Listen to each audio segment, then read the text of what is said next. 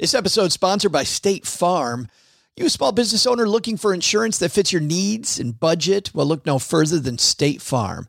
State Farm agents are not just insurance providers, they're also small business owners who live and work right here in your community. They understand the unique challenges of running and protecting a small business. When it comes to small business insurance, State Farm knows what it takes. Create a plan that fits your needs and your budget. State Farm agents are ready to help you choose personalized policies that truly understand your business. Insure your small business with a fellow small business owner. Talk to a State Farm agent today and get started on personalized small business insurance that fits your needs. Like a good neighbor, State Farm is there. Talk to your local agent today. Good evening. I'm Ron Burgundy, and this is what's happening in your world tonight.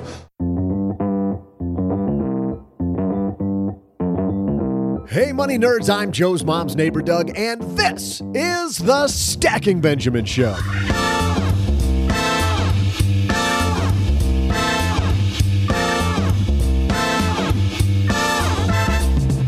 It's a fantastic Friday, and we're about to spice it up even more with a great lineup for you.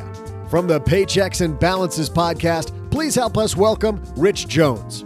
And author of the amazing book, Control Your Cash, it's Greg McFarlane. And finally, from Afford Anything, Paula Pant. And here he is, the guy you think of when you think retirement, Joe Saul-Sehy.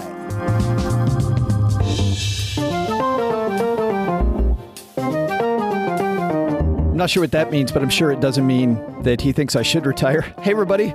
I am Joe Saul-Sehy, Average Joe Money on Twitter. And welcome to Friday.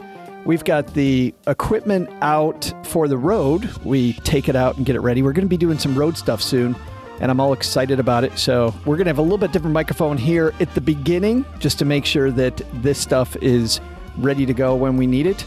It's a little like September 20th, 2013 when I got my new Nike shoes. I hear about Nike shoes, by the way, and I think of the band The Gorillaz. Anybody know that song? Great music. But anyway, on top of all those great people that Doug talked about, we also have Michael Asari coming down to the basement during the FreshBooks FinTech segment. We're going to introduce you to this thing called Fee-Belly. And as you may know, if you've listened to the show before, we don't endorse any of the FinTech products or FinTech people that we have on. We just like showing you there's all this cool new technology and people really taking advantage of it. And Michael Asari and his team over at Fee-Belly are doing a heck of a job of that. Speaking of a heck of a job, you'll do a heck of a job for yourself when you head to stackingbenjamins.com/magnify money, because Magnify Money is the place where you go when you want to look at over 92% of the things that are available out there, whether it's for your checking account, your savings account, or your debt products. Magnify Money is the number one place. You know, we test drive and we shop for everything, don't we? We shop for new jeans. Well, I don't. I just go pick some out. But you might. You hear these stories about people that will drive down the road looking to save 2 cents on some gasoline.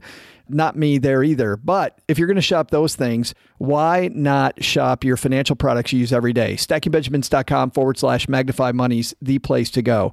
And the place that Magnify Money calls number one, especially when it comes to student loan refinancing, head to stackingbenjamins.com/SoFi. That's SOFI.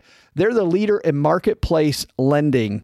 Over 225,000 people have refinanced their debt with SoFi. SoFi will help you finance your regular student loans, your parent, your plus loans. They funded over $15 billion in loans to date. And listen to this. They've saved members over $1.45 billion. Our friend Dan Macklin at SoFi tells us it only takes a few minutes to find out how you can work with SoFi. So what are you waiting for? stackingbenjamins.com/SoFi. Don't only handle student debt, by the way, but also personal loans if you're consolidating the credit card debt, and also mortgages.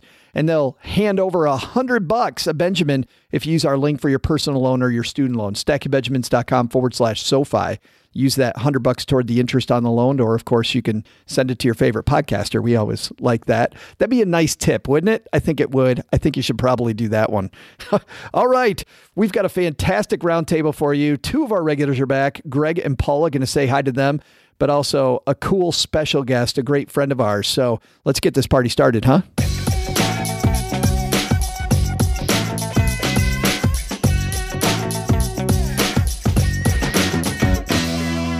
right, let's walk across the room here and fire up my dad's shortwave and get the greatest minds. And we've got two of our three main contributors back and a fantastic mind from the world of podcasting joining us. So with that, let's go out to Las Vegas, Nevada, where the gorgeous Greg McFarland joins us. How are you doing, man? Hey-o. Not doing a podcast. I'm the only person on today's podcast who doesn't have a podcast of his own. I know. What are you thinking? You got to get in the game. What would your podcast be about? Man, I can't think of a funny thing. Son of a I saved all my material for the actual podcast. And I thought that was a softball too, and I couldn't think of any for you either. 17 years on radio, thinking on my feet, and then a guy I talk to every week stumps me. Great to have you back after 2 weeks off. Hope it was a great 2 weeks. You're stretched out. I should have gone longer. Stretched out and ready to go. And across town from Mr. McFarland, 2/3 of our podcast comes from Las Vegas, which is funny for a financial show. Paula Pant from Afford Anything joins us. Hey, you know what, Greg? I know what your podcast could be about. The Oakland Raiders moving to Las Vegas. And sucking $750 million off the public teat and giving that money to a guy who's already rich. It's so amazing. To build a stadium. Which is going to have 8 dates a year. Given your love for sports and your appreciation for your home of Las Vegas and your general opinionated nature, I suspect you would have a lot to say about this. A podcast's worth of material. Yeah, my love for sports is less strong than my love for not getting raked over the coals by a guy who inherited a football team. Yeah. And a guy who's wondering how he inherited his spot on this podcast. How's that for a clumsy segue? One half of the Paychecks and Balances podcast. It's the one and only Rich Jones joining us. Glad you could make it, man. Yeah, this is awesome. I must say it's a surreal experience. I normally listen and I'm laughing and responding and I'm like, oh, now I'm actually live with the people that I'm normally listening to. But looking forward to it. It's surreal for us, Rich, that half of the awesome Paychecks and Balances podcast would actually come on this show. So we're pinching ourselves. So thanks a lot. Happy to be here. Well, let's get moving. Let's get into it because we got a lot of ground to cover. We're going to cover 9 things from a single article today. This piece comes to us from cheatsheet.com. It's 9 lies you've been told about saving for retirement. Now, I didn't even get, Paula. That's probably a spoof on 9 Lives they're talking about, maybe? Oh, I didn't get that either. I just figured they were going for an odd number because odd numbers are more clickable. Yeah, I don't get that either. But anyway, Megan Elliott wrote this, and there's 9 of them, and I thought we'd go through these. So it says, saving for retirement's no picnic. You have to be disciplined and focused on the future if you hope to save enough money to see you through your golden years. You also need to be able to separate the truths about retirement saving from the lies. So let's see how we've been lied to, and Paula, will stick with you. Lie number 1, they say, is you have plenty of time. Is anybody lying about the fact that you can save tomorrow? See, here's the thing. The headline is 9 lives you've been told about saving for retirement. I don't think anybody, at least I hope, and maybe I just maybe I just live in a bubble, but at least I hope that nobody actually tells you that you have plenty of time. People assume that because they like to think it, but, people tell you what's actually true, which is that the earlier you start saving, the better. Greg, you're a math guy, and obviously the math is pretty clear. Save early and often like it's a Chicago election, right? But wasn't there a time early in your life when you thought, saving, I can do that some other day? First of all, the important question, are odd numbers really more clickable, or is Paula just yanking our chains? I think that's actually proven. I heard that at FinCon, at a session at FinCon once. I haven't independently verified it. I was told that when I started working in media by the media people. Whenever I pitched something to media, it always had to be a 3, 5, 7, or 9. Good old listicles. That sounds awful, but I promise that's about actual articles. Right. Yeah. So, Greg, plenty of time? I reject the notion, like Paula was saying, that that's a lie. Never in my life have I heard anyone say, yeah, you have plenty of time. Even when I was 18, hell, even when I was 14 and just entering the workforce, I was told to start saving now. Yeah, but Rich, I don't know on what planet it's conventional wisdom that you have plenty of time. That's what I thought too. I'm like, really? I've always been told start early. But Rich, Paula's right on one account, which is people, even though they're told that they should start, people don't start. Yeah, I can say that I have been in the camp of I can wait. And I did that all through my 20s. But now in my 30s, as I'm like, okay, there may be family on the horizon. There may be these other things on the horizon. I'm like, crap, I really need to play a bit of catch up here. But I've never gotten that advice. That would be probably the most irresponsible advice someone could give. Retirement, don't worry about it. You got plenty of time. You're young. It's the perfect time to get started. Right. It's like, Greg, you got a choice. You can go to the ball game or you can save. You can, like your bad friends telling you, don't save money. Go watch the Oakland Raiders play. Yeah, and I think a lot of us come out of the womb with a predilection either to saving or spending. So the only people that the author is really talking to here are ones who spend way too much and need to rein it in. For the most part, if you're the kind of person who listens to a financial podcast, you've probably already cleared that hurdle. Yeah, Paula, did you feel early on, like even in high school, were you a saver? I was. I've naturally always been a saver. That's like my disposition. And I've also been, for some reason, I was the kid, the child who thought about retirement. Nerd. So I guess I'm a weirdo. I guess these are the type of people like me are the ones who like eventually become attracted to blogging and podcasting about finance for fun. You love the tape on your glasses, don't you? Oh, totally. Like, tape on my glasses, and if they're Coke bottle glasses, they're even better. That is so. She's like, nerd culture. That's totally me. Yeah, that was definitely the last. That's my favorite emoji. Right. Let's move on to the second one of these because these are atrocious. But number 2, second lie you've been told, apparently, Greg, is that investing your retirement savings is too risky. And there's a lot of people out there saying saving your retirement money in actual investments is risky. When I looked at the first of these 9 lies, I thought, okay, maybe she's not going to hit it out of the park with the first one. And then I went to the trouble of looking at her bio, and she has a bachelor's degree in cultural studies from Macalester College and a master's degree in media studies from the New School University. Now, who am I to argue with that kind of scholastic heft? But as I learned in economics class at a real school, University of Toronto, but probably could have figured out on my own eventually, saving is investment. You can't, when you defer spending, your money is going to do something. It's up to you to decide what that is. Isn't that funny? There was a study I saw recently, Greg. A bunch of people thought that they weren't saving because they were only putting money in their 401k. Or excuse me, they weren't investing because they were only putting money in their 401k, and they didn't consider it investing. But even when you decide to put money in a savings account for retirement, you're investing it. You're just doing it in a really crappy way. Yeah, I guess it's a semantic issue for some people. But yeah, any dollar that you're not spending, by definition, you are investing. Maybe in something with a rate of return of 0, but you're still investing it. But yet I read this in here, Rich. In the piece it says, as a result, some younger savers are risk adverse. They're hesitant to invest their savings, preferring to squirrel away cash, which could hurt their attempts to accumulate enough money to retire. Only 33% of people between ages 18 and 35 are investing in the stock market. 33% of those people. Why do you think people that are young and should be aggressive are so stock market adverse? Because they weren't taught. And I read something else within this article. It said millennials are scared the financial crisis of the late 2000s was frightening. Young people watched as their parents' retirement income tanked in value and their home equity suddenly vanished. So if nothing else, I was more concerned about my parents' pensions because they're of a different generation and the jobs that they had and what they did for work.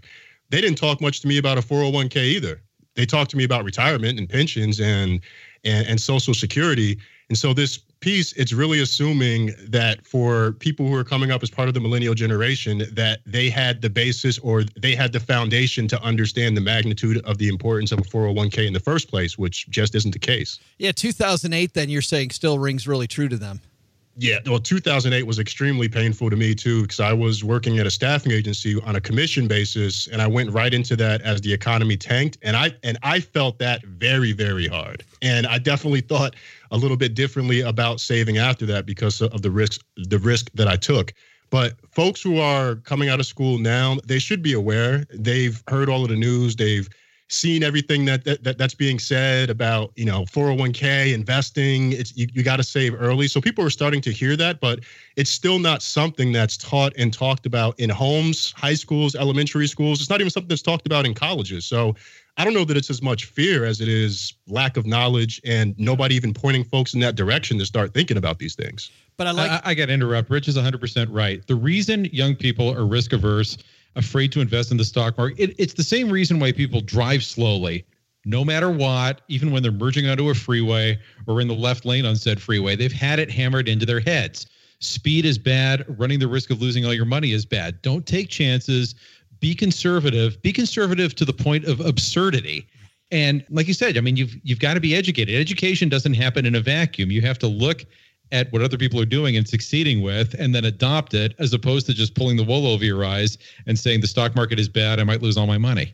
Assuming and you know what's insane? I was talking to someone at work about even just booking travel deals, and they had this elaborate approach for how they find the best deal, and they're always the person that I went to find out where to get the best savings. And I'm like, why do you know all of this? And they're like, oh, this is what I was taught as a kid growing up. I don't know any other way. Squirrel away monies, but don't invest any of it. No. I mean, that's I don't know if they were taught that. But. Yeah, right. Let's take a look at the third lie in this piece. 9 lies you've been told about saving for retirement. Paula, it seems the third lie we've been told is Social Security will be enough. And once again, has anyone ever been told that lie? Is there anybody, not even on this panel, but listening, Paula, that thinks that Social Security is going to be enough?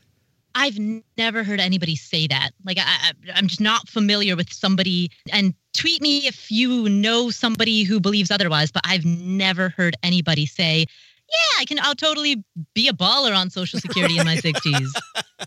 I'm living in Vegas. I'm taking that Social Security check all the way to the Wynn Casino, right?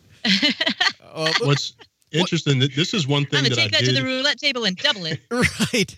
This is one thing that I maybe didn't think about it when I was 9, but I feel I've thought more about Social Security being gone growing up than I did think about 401k, which is interesting. So I've always had the thought in mind, one day Social Security won't be here because of all of the media hype about it, and I've heard adults talking about that. But when it comes to the 401k side of things, that's something that hadn't really entered my mind as much until I was actually in the workforce. So this feels like the opposite of a lie or myth that I've been told. Yeah, that's interesting. Greg, being a guy who's originally from Canada, what's your Social Security strategy look like? This article is getting worse and worse. We have Social Security will be enough, followed by you can't count on Social Security. Those are two. It's impossible that those are two lies that you've been told because they contradict each other. Right. And the argument for the latter being a lie is that the government might be able to pay out 77 cents on the dollar, so don't worry. So my forced savings program might net me a minus 23% return. Count me in. It's at this point that I should mention that some of this author's other articles on Cheat Sheet include 7 new ways to cook dinner with ground beef, 5 spicy recipes that can help you live longer, and 7 one-pan dinners for parents who don't have time to do dishes. So at the very least, she does understand that an odd number results in clicks. Oh, wait a second. 6 chocolate recipes that can make you smarter. I take it back. She blew it. She absolutely blew it. But you know what, though? Greg makes an interesting point, and I've had this issue for a while. I try to never knock someone else's hustle, but I've noticed this rise in copywriters who are writing about any topic, but they don't actually have experience in that area. Yeah, well, and it feels like that might be a little bit of the case here, but food for fodder nonetheless. That's partly why I picked it, because I thought this is so ludicrous, but I do like these topics. Don't get me wrong. I love these topics. I just think she's way from the moon on them. But getting back to the actual topic of Social Security, I do think Social Security to some degree will be around. Don't you, Paula? Yes, I agree it'll be around, but it's not going to be enough that it will, I think, be even people sometimes describe it as like one of the legs of your retirement planning stool.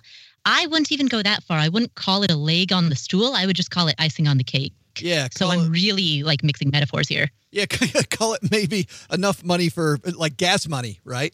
Yeah. Gas money, beer money. Like you've got your retirement stool that should not consist of Social Security. And then you've got a cake on top of that with some icing on it and some candles. And the Social Security provides the paycheck that buys you the candles. So you get what I'm saying. It'll be around, but it's not going to be a lot of money. So don't plan on it and just see it as a bonus. We get to number 5 here, and we finally find a lie that I have actually heard, which is that you're going to need about $1 million to retire. And Greg, you do, once again, back to your math background, you start to do that math, $1 million is nothing. I never picked a number at random either. No one did. That's another dirty lie. Right. And so much of it is contingent on lifestyle. I mean, somebody like me, now that I think about it, I'm closer to retirement age than I am to the onset into the workforce. But I also don't have kids, never will have kids, live in a place with a pretty low cost of living. compare me to somebody who insists on living in Manhattan and raising 4 children, and they're going to have to save 3 or 4 times as much as I am to lead a comparable lifestyle. Rich, you're in the Bay Area, so you're the opposite of Greg. What's your Painful. number, like $40 bajillion? Yeah, it's insane out here. And I won't derail us too much, but there's also been this article floating around about this family of 4 that was struggling on $500K in New York City. And we talked about it on the podcast recently, what that life is like in the Bay Area. And it's insanely expensive. But in fairness to the author on this one, I'm kind of like, at least it's a starting point. It's something to at least have in mind. Whether or not it's accurate is going to depend on where you live. And that's something else. I'm thinking about where I'm going to be living. And well, first off, I'm thinking about what my expenses are out here in the Bay Area, where it's insanely expensive versus if I move somewhere else. So even if someone thinks they know what they need today, that may change if they move to a different geography or they take on a new role or something else changes in their life. So even that number can fluctuate. Yeah, the difference between where you live and where Greg and Paula are, and even where I am in Texarkana, huge difference, night and day. Man, if I had Bay Area money in some small, obscure town, I would live like a king. I might go live on an island somewhere. Did you just say I live in a small, obscure town? Is that what you're referring to? I mean, I wasn't trying to throw shots or anything like that, but you saying that did remind me. Yeah, thanks, man. Glad you couldn't stay. I mean, sorry you couldn't stay. No, I'm kidding. Paula, there's a rule in this article that I've never heard before, and I thought I heard them all. It says rather than focusing on an arbitrary figure, same thing Greg talks about, why the hell do people have arbitrary figures? You need to estimate how much you'll actually spend in retirement. And she talks about a rule called the Rule of 25. Have you ever heard of this Rule of 25? Yeah, totally. I use it all the time. Multiply your current spending by 25 to get an idea of the nest egg you're going to need. Mm-hmm. So you're familiar with the 4% withdrawal rate, right? Yes. Like the idea that if you have $1 million in your portfolio, you can safely withdraw approximately 4% of it per year. So $40,000 per million in your portfolio. The rule of 25 is just the inverse of that. If you want to live on $40,000 per year, multiply it by 25 and you've got $1 million, or you need $1 million.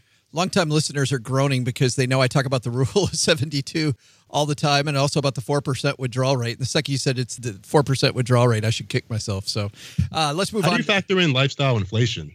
Because that's something that I hear it talked about a little bit, but as people move up, they also tend to acquire more things that they think they need, but they really want. So is there a formula for that? Well, lifestyle inflation is totally subjective. It's up to you how much you decide you want to inflate your lifestyle. But in terms of actual inflation, the 4% withdrawal rate does account for that. So technically, that rule of thumb is that in year 1 of your retirement, you can withdraw 4% of your portfolio. And in year 2, you can withdraw that same 4% adjusted for inflation every year thereafter. There's a lot of discussion that 4% number might be too aggressive. Greg, have you heard anything about that? I'm just glad that I was there on the day that Joe realized that 4% is 1/25th of 100. I do think this, especially with inflation being as low as it's been for the last decade, that you could probably go a little lower than 4%, which in other words means you could probably stretch out the 25 number a little higher. I'm going to go to the last few of these just briefly before we move on. Number 6, you can rely on a windfall. Paula, you've been told that you don't save any money. You're just waiting for a big old windfall to come, aren't you? Who says these things? Like, seriously, honest to God, I have... The one who says, Homer Simpson. He tells Marge, good news, our troubles are over. I have a feeling we are going to win the lottery. There it is. Number 7, you can work for as long as you want. Once again, work for as long as you want, Rich. You're excited about that, aren't you?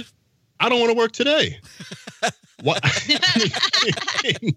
That's not my dream. And especially for the millennial generation, we don't want to work till we're 60 or 65. A lot of us, we talk about entrepreneurship, starting our own thing, getting out of the traditional workforce as soon as possible, living on an island somewhere, working 4 hours a day, if that, and having a continuous flow of money. I don't want to work till I'm 60 or 65.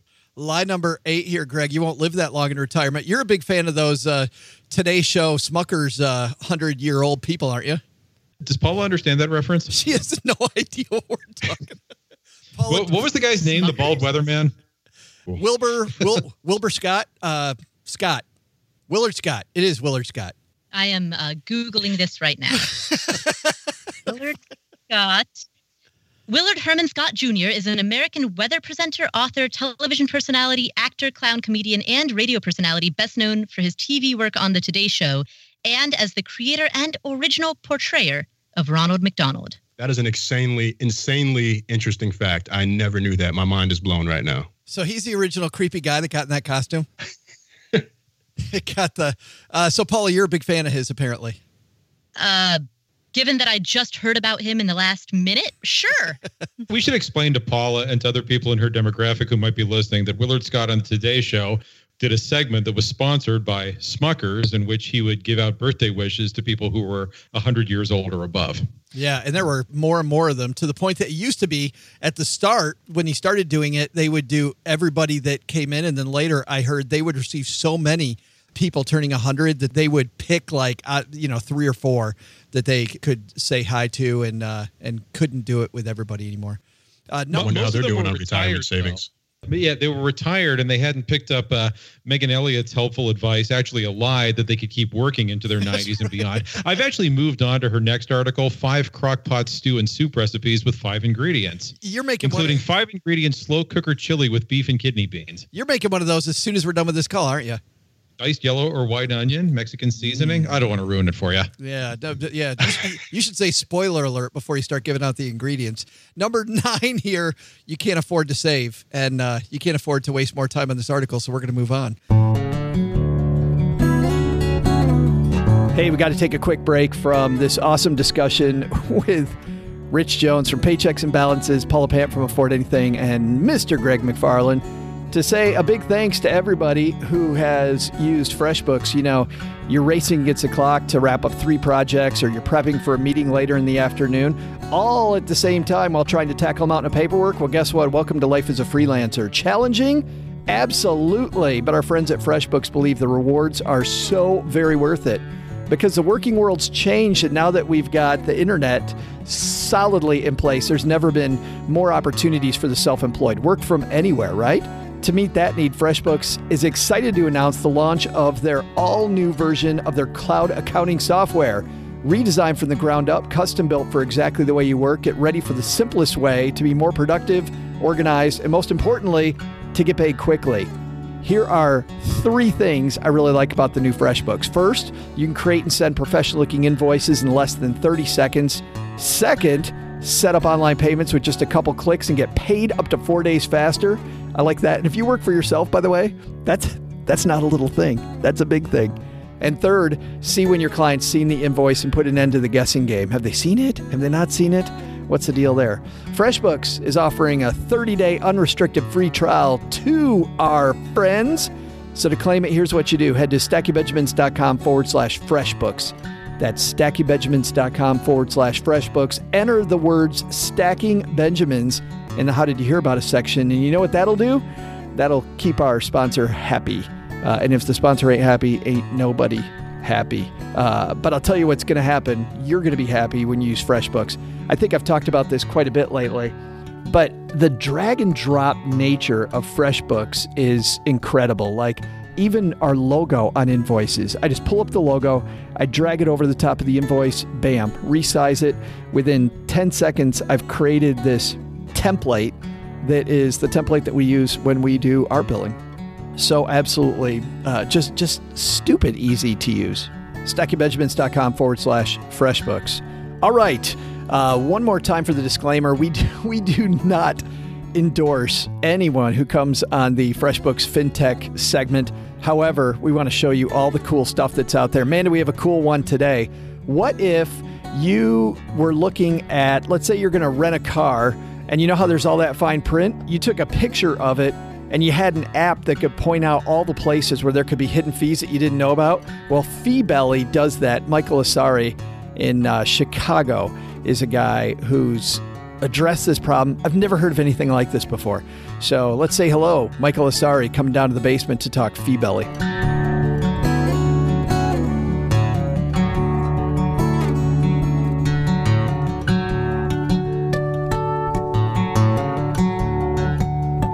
And on the line from Chicago, Illinois, on my dead shortwave, Michael Asari, the founder and CEO of FeeBelly, your fine print detective. Glad you could join us, man. Thank you. Thank you. I'm glad to be here. Tell me what happened. I heard a story. I think you were at the University of Chicago when you decided to create FeeBelly. Correct. We had a project about, I took a mobile development class. FeeBelly was one of the projects I was thinking about, but I didn't really get it started till I got out, and then I pursued it full time. It seems crazy, and I'd never heard of this, which is why I'm so happy to talk to you. I've never heard of an app that will flag contracts. I mean, these contracts, as you know, Michael, are full of mumbo jumbo. How hard was it to create something that would kind of sort out the pieces that might be flags against somebody reading a contract? Yeah, there were two challenges. There were two challenges. The first challenge was I have to find the people that write these contracts and the people that write these agreements so they can actually identify the keywords, the hidden fees and hidden terms for me. Now, I went through several lawyers and paralegals before I was able to get somebody that's willing to give me those keywords so I can put in a database. And then I just wrote the algorithm for the front end where it just connects to the database, which has all these keywords that we put together from professionals that give us the hidden fees and terms. So that was the first challenge. The other challenge was actually the coding piece. Right. We're basically, this has never been done before. So it was kind of, we're struggling with the UX part of it as far as the user interface, but we finally were able to figure it out. And within 3 steps, you can know what you want to know about hidden fees or terms in the app. What was your interest originally? I'm just curious if you had a bad situation with a car lease or a rental that went bad, or was it just something that you thought of, walking down to the shore of Lake Michigan? No, I ran into a situation with a bank loan, and the person that I was doing my loan was a friend, and I thought he was looking out for me as far as the fees and the terms. It turned out that I didn't thoroughly read the fine print. I thought he would do that for me, and come to find out, I paid more than I should. It was time for me to pay the loan. And at that moment, I decided to think, wow, there's a tool right there that can help me read the fine print and also accurately tell me what the hidden terms are. When I'm engaging the loan officer, it will be great. And that is how FeeBelly came. Gotcha. So walk me through it then, Michael. When I download the FeeBelly app, how does it work? Okay, so basically there are 3 steps. You download the app, you have to register if you're not already registered. So you register with your email, password, you sign in, and then when you sign in, you're given the option, what kind of document do you want to, look for the hidden fees? Is it a loan? Is it mortgage? Is it apartment? Renting? Is it a car lease? So you get several options, what you want to look for hidden fees from. So you have what we call a document type. So you pick, let's say, car lease. You pick a document type with car lease, and within the car lease, there are all these keywords embedded in them. And then so you name your document, whatever you want it. Let's say mice car lease. You pick the document type, name it, and then you just select the keywords you want to look for, or you can look for all the keywords that we provide you, or you can choose and pick what you want. And once you click done, the algorithm just go through line by line, page by page, looking for matching these keywords with what a database is. What am I doing though, Michael? Am I taking a document that was sent to me and then I load it into the app, or am I taking a picture of it? Like how am I interfacing FeeBelly with the document itself? Yes, good question. So you have 2 choices. If you have less than 5-page document, I recommend you just take pictures of the document. Wow. And we do have the technology to convert the document into OCR so that it can be legible. The code can read it. If you have more than 5 pages, we recommend you download the PDF file of it to FeeBelly, and FeeBelly will take care of the rest. I'm sure already, even though it's a very young product, you must have some wild success stories already that people have found, surprises that they didn't know about. Yes, I have. Actually, there's a couple of guys in Singapore that He emailed me about some of this. Apparently, these are they come to the U.S. for a visit. These are tourists. So they were renting a car, and they actually used FeeBelly, and they were able to find some of these fees that they were overlooking. So that's one story that I can share with you guys. The other story was there was a gentleman that was going to buy a mattress for his son, and basically he went to the store. And then he told the officer, "Look, I want to look at your agreement." So he pulled out his cell phone, started scanning the document, and the salesperson said, "What are you doing?" He says, "Oh, I don't need to read it. I have an app that does that for me." The guy was so overwhelmed, the salesperson, that, "Man, no, I got to download this too." So. These are some of the stuff that is quite interesting, what people are using it for. Well, being a guy who was in financial planning for a long time, Michael, I mean, there's so many contracts and nobody ever reads the fine print. Right. And all the ways that companies make money or the way they hold things against you are all buried in that print. Right. And just so you know, the idea about FeeBelly is it gives users an advanced knowledge of consent, which is they walk in that store with an idea about what the hidden fees are. And they can engage the people or the seller. Say, "Look, can you waive this hidden fee for me? Or can we renegotiate the terms? Or I can go check out a competition where they have." Yeah. So it gives you this tool where you can actually have some sort of control on what you find in these Yeah, I love that. Anything that gives me a little leg up. What does the app itself cost, Michael? Yes, the cost structure is three. There's a free version, which don't have all the bells and whistles. And then there's a premium version that costs $8.99 a month or $99 a year. So you can subscribe to that, but those have a lot of bells and whistles for you, the premium version. The free version, you can still use it. So there's three cost structures. Free, $8.99 a month, or $99 a year. Nice. And what are some of the bells and whistles I get with the premium that I don't get with the free version?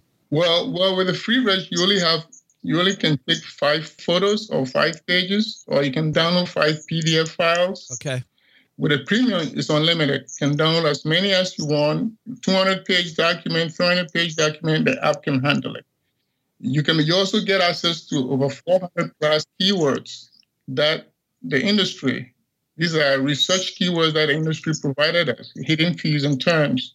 You get access to that. With a freemium, you only get 16. And also, you can store as many scanned documents as you can in FeeBelly. The storage is unlimited for the premium version. And with a free version, you only have 5 scanned documents you can store. Gotcha. Yeah. So for somebody who is looking at contracts fairly often, the premium version's a no-brainer. If somebody has a one-off, one-time deal, download the free version to start, and then if you need more, then upgrade later, I would think. Exactly. Yeah, good stuff. I've never seen anything like it, Michael.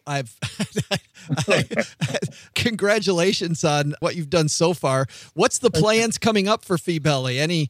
Any build-outs that you're planning? Yes.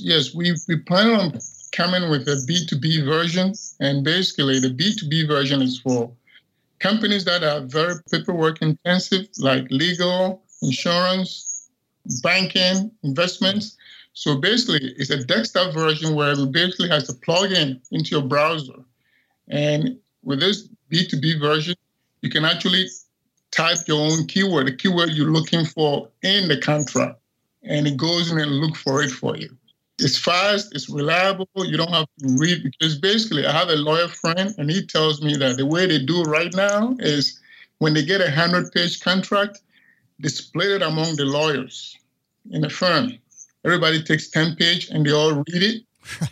If they start using FeeBelly, they don't need to read it. They can just have the paralegal do it for them, and basically just goes in looking for the keywords they're looking for. They have to put in the keywords, and FeeBelly goes in and looking for them where in a paragraph the keyword is, so they can just zoom into it and then just do whatever decision they have to make. So it makes them productive. It's a productivity tool for the lawyers and the claim processing, industry. Yeah, right. So, identifies the hot buttons much, much quicker, I would think. Right. Right. Yeah, good stuff. The app is called FeeBelly. The site is feebelly.com. We'll have a link to it on our show notes at stackingbenjamins.com. Michael Asari, thanks for hanging out for a few minutes and telling us a little bit about it. That's fascinating. Thank you, Joe. Isn't that cool? It's absolutely amazing to me what technology can do today. And again, if you want more information about FeeBelly, we'll just have it in our show notes over at stackingbenjamins.com. All right, let's get back to our fun discussion with Rich Jones from Paychecks and Balances, Paula Pant from Afford Anything, and the incomparable Greg McFarland from Control Your Cash.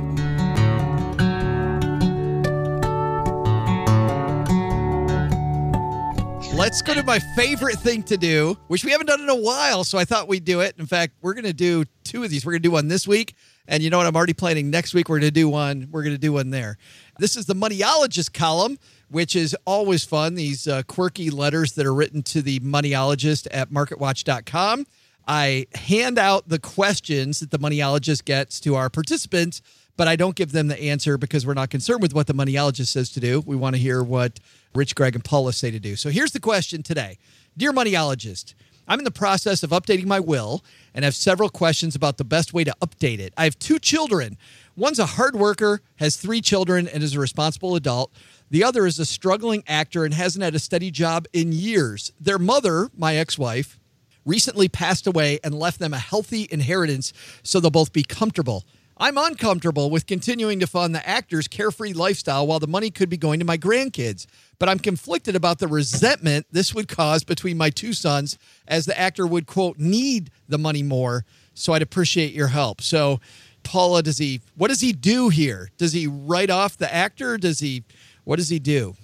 Well, it sounds as though he, as he says, he wants the money to go to his grandkids. And from the way that I'm understanding his question, it sounds like one child has children, and so one child has given him grandkids and the other one hasn't. So if he wants that money to go to his grandkids, he could just set up a trust for the grandkids, bypassing the 2 sons. Now, that being said, I would recommend, number 1, that he have a discussion with both of his sons, probably many discussions with both of the sons, explaining this so that it's not a surprise upon his death and so that he can state his position and, just because communication is the key to maintaining relationships. And number 2, the premise that the unemployed or the struggling actor has a carefree lifestyle. I don't know if I agree with that premise, but that's not the question. So I will gloss over that for the moment. I just wanted to throw that out there. But there is a lot of a question there, Rich, isn't there? Is that should he monitor what happens with their money from beyond the grave just because he doesn't care for the guy's lifestyle, even though it's his son?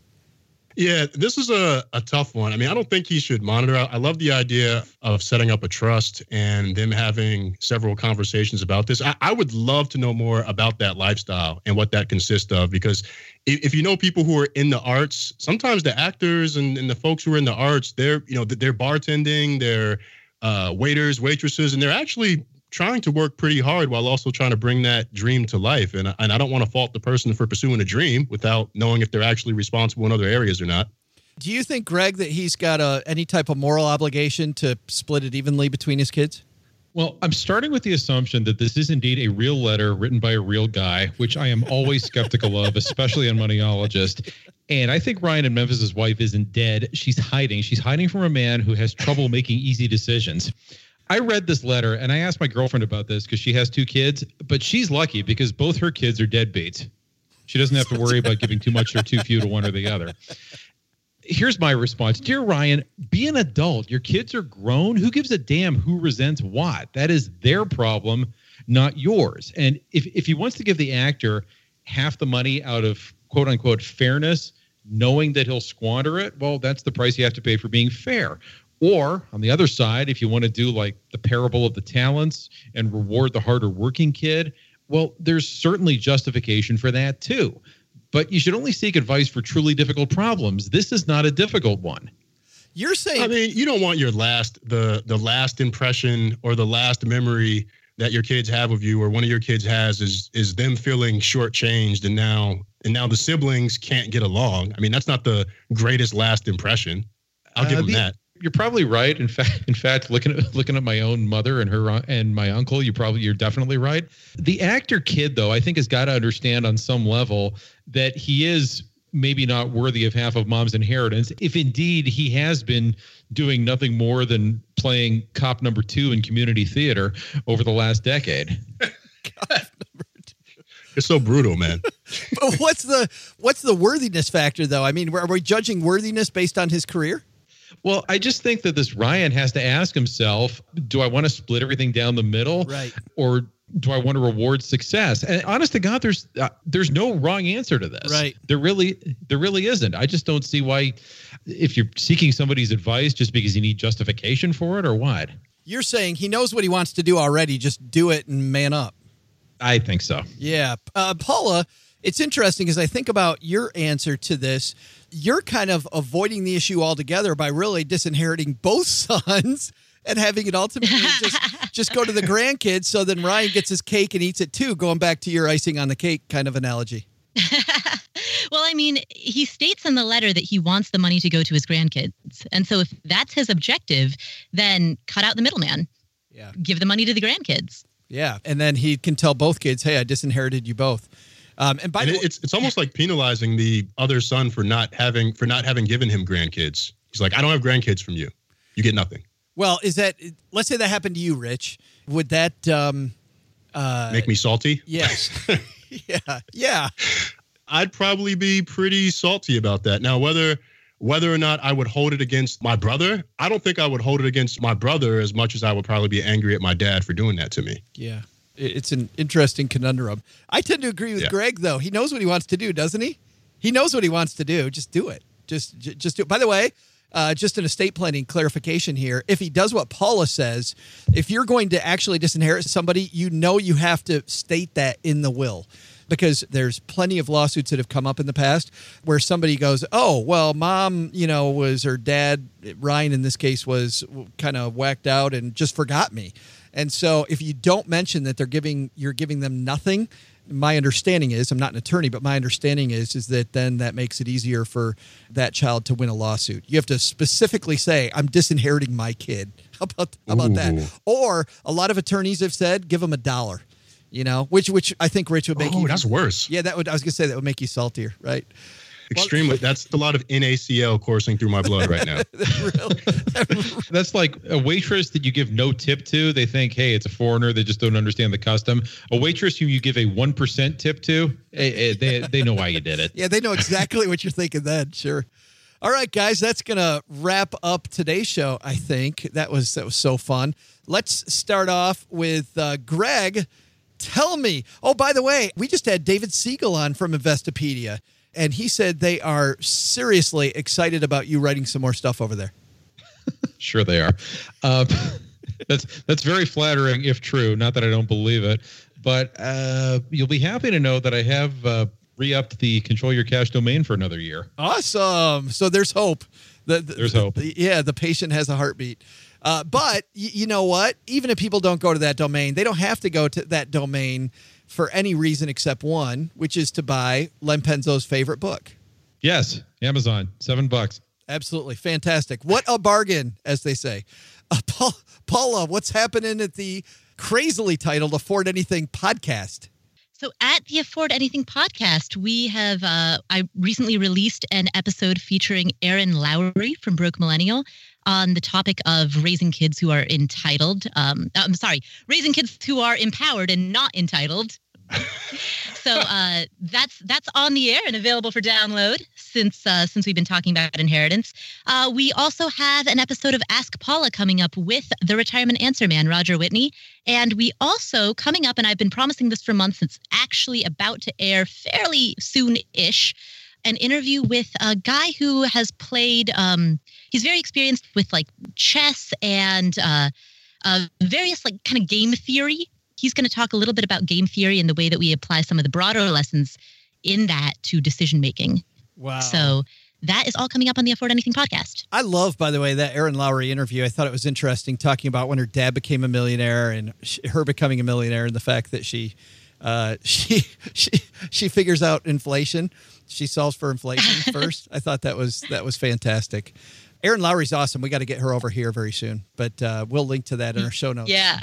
At Stacky Benjamins. I absolutely loved that. Yeah, you guys had a fantastic time together. It seemed like you and Erin were having a party, Paula. She was great to talk to, and there's some certain things she said, like her dad became a millionaire at whatever age, and so she decided that if she could be a millionaire by 35, that would be the equivalent to the age that he hit millionaire status if adjusted for inflation. Like that's the type of thing that. I don't have a lot of friends who say that. No. And I really enjoy talking to people who do. Yep, that's what's great about Erin Lowry. Hey, Rich, thanks a ton for stopping by, man. We really enjoyed having you on the show today. Yeah, this was awesome. And we have a lot of exciting things coming up over at Paychecks and Balances. So this week we're talking about the $500,000 struggle, the story of a family of four struggling off of $500,000 based on an article from Financial Samurai. And then we're also going to be talking about renting versus buying with Kirk Chisholm, who's in the financial fiduciary world. And we also have an episode coming up about back to budgeting basics and the backdoor reference for those on the career side who think that the people who they put on paper as their references are the only people who will be asked about them. Kirk Chisholm is also, there's another smart guy right there. Yeah. So we met him at FinCon, kept in touch, had him on, had a great conversation. So looking forward to getting that out into these streets. That's awesome. And if you haven't listened to Paychecks and Balances, not only did you guys have great discussions, but the banner that you and Marcus have, holy cow, I'm out on my run and people are wondering what I'm laughing about as I'm running and listening to you going on. That's crazy. Got to make money funny. Right. We'll have a link to the show and on our show notes at stackybenjamins.com. All right, guys. Thanks for playing. Thank you. See you later. Thanks, Joe.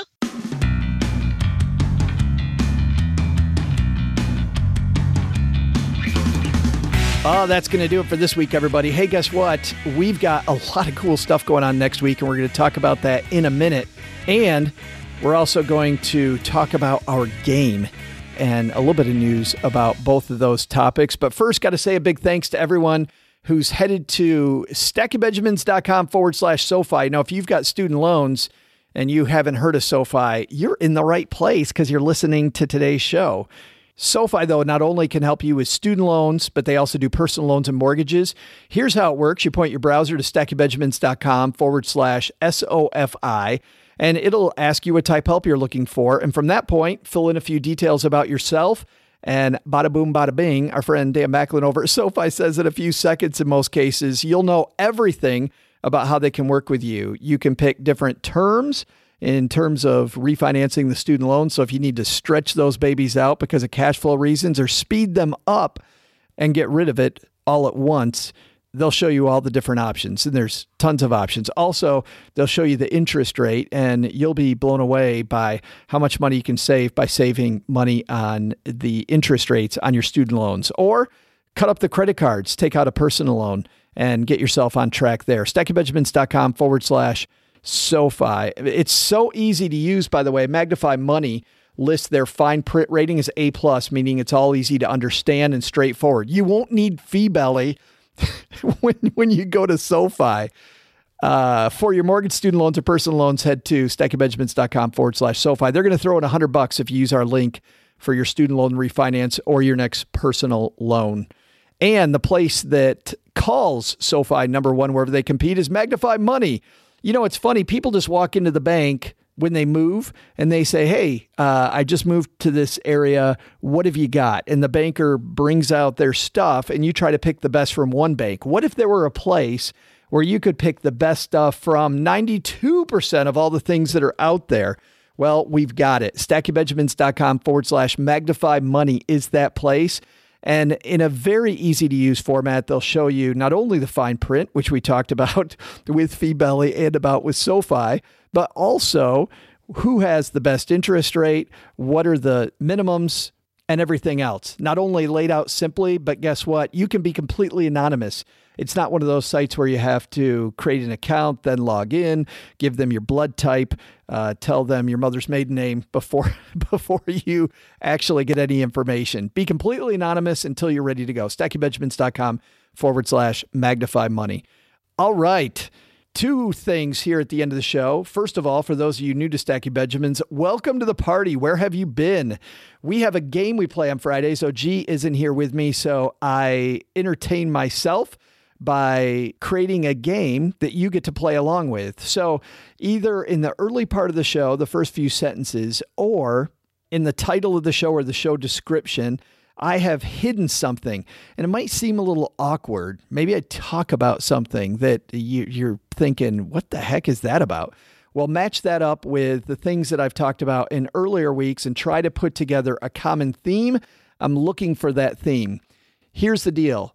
We accidentally skipped a week because I forgot to tell Steve, our engineer, that we were actually playing a game. So week number 2, there isn't one. So last week, the week before that, and the week before that, we played a game. But the week before that, we didn't. And then the week before that, we did. So now you've got a few weeks. We're only a week away from the end of this 8-week run. So you've got one more week to get in your game. And what we do is if you answer the question and you get your answer in within 24 hours of the first person, we put all those people in a hat, pull out a winner, and that person gets a prize package we prepare specifically for you. And finally, I've been traveling, I've been sick, and I finally got Jeff out his prize package for last time. And Jeff got some cool stuff. We gave him an Echo Dot, a board game that I like. Jeff is in the finance industry, so he told me a little bit about himself, and there's this cool game called Stockpile. I gave him a copy of that, and then also a Stacking Benjamins t-shirt so he can advertise for the show. You know, we always send people advertising when they win stuff here. Wear us around. By the way, blogger J.D. Roth said in a recent post on Facebook, said he wears our t-shirts all the time because they're super comfortable. And they are. They're not only pretty badass, but they're also very, very comfortable. StackingBenjamins.com/shirts if you want to check them out. By the way, speaking of badass, let's talk about next week. Jen Sincero wrote a book called You Are a Badass.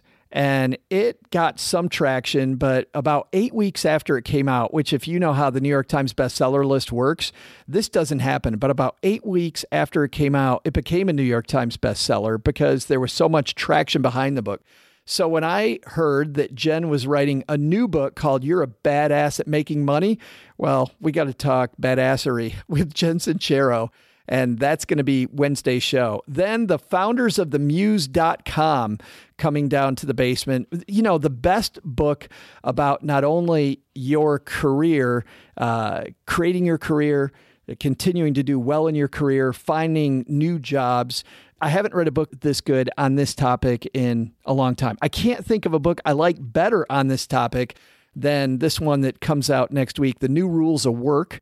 And I'm excited to have the founders of the website, themuse.com. If you haven't been to themuse.com, that's also a cool place to go to talk about careers. And we're going to have Catherine and Alex down to the basement on Wednesday talking about the new rules of work. And then on Friday, we have another fun roundtable, and I'll leave our guest a surprise. But in the middle of the show, in the FreshBooks FinTech segment, the founder of a company called Respect. And this is cool. They're just starting to roll out this company. It's only available in a couple markets now, but if you've got loved ones and you've ever tried to hook them up with in-home care, very, very difficult, and you're also afraid of who you're going to get, well, this company is trying to pick the lock on that, and I think they've done a pretty good job, which is why I want to shine a spotlight on them. And we don't get to talk about that very much. Almost like when we talked about parking recently, right? I mean, we're using tech in so many different cool ways. So the founder of Respect coming on Friday, and that will end up our 8-week run. And for those of you new to the show, we go 8 weeks on, and then 1 week, we take a 1 week break, clean out the basement, and get ready to go for another 8 weeks. And we already have some phenomenal stuff lined up. Week 1, well, I'm not going to tell you about that this week. I'll tell you about that next Friday. All right, guys, have a fantastic weekend. Thanks for listening to the show. Thanks for telling friends about us. Thank you for your reviews that you've left us on iTunes or wherever you listen. I can't believe the amount of support that you give us, and we really appreciate it. And I'm so glad that you're listening to the show. Have a fantastic weekend. Go Stack some Benjamins. Bye-bye. Special thanks to Rich Jones for coming down to the basement. You'll find his podcast, Paychecks and Balances, wherever you listen to podcasts. Paula Pant appears courtesy of AffordAnything.com. Greg McFarlane appears courtesy of Control Your Cash. This show is the property of SB Podcasts, LLC. The show is created by Joe Saul-Sehy, produced by Richie Rutter-Reese, and engineered by the amazing Steve Stewart. SB Podcasts may receive payment on the show from sponsors and guests in the form of books, giveaway items, discounts, or other remuneration. There's no way you would take advice from these dorks, but like Joe's mom always says, don't take advice from people you don't know. This show is for entertainment purposes only, and before making any financial moves, consult with a real financial advisor. Tune in Monday when we'll bring a whole host of hilarity and maybe a financial tip or two. You want details? Man, you people are needy. Just tune in and find out. It's going to be awesome.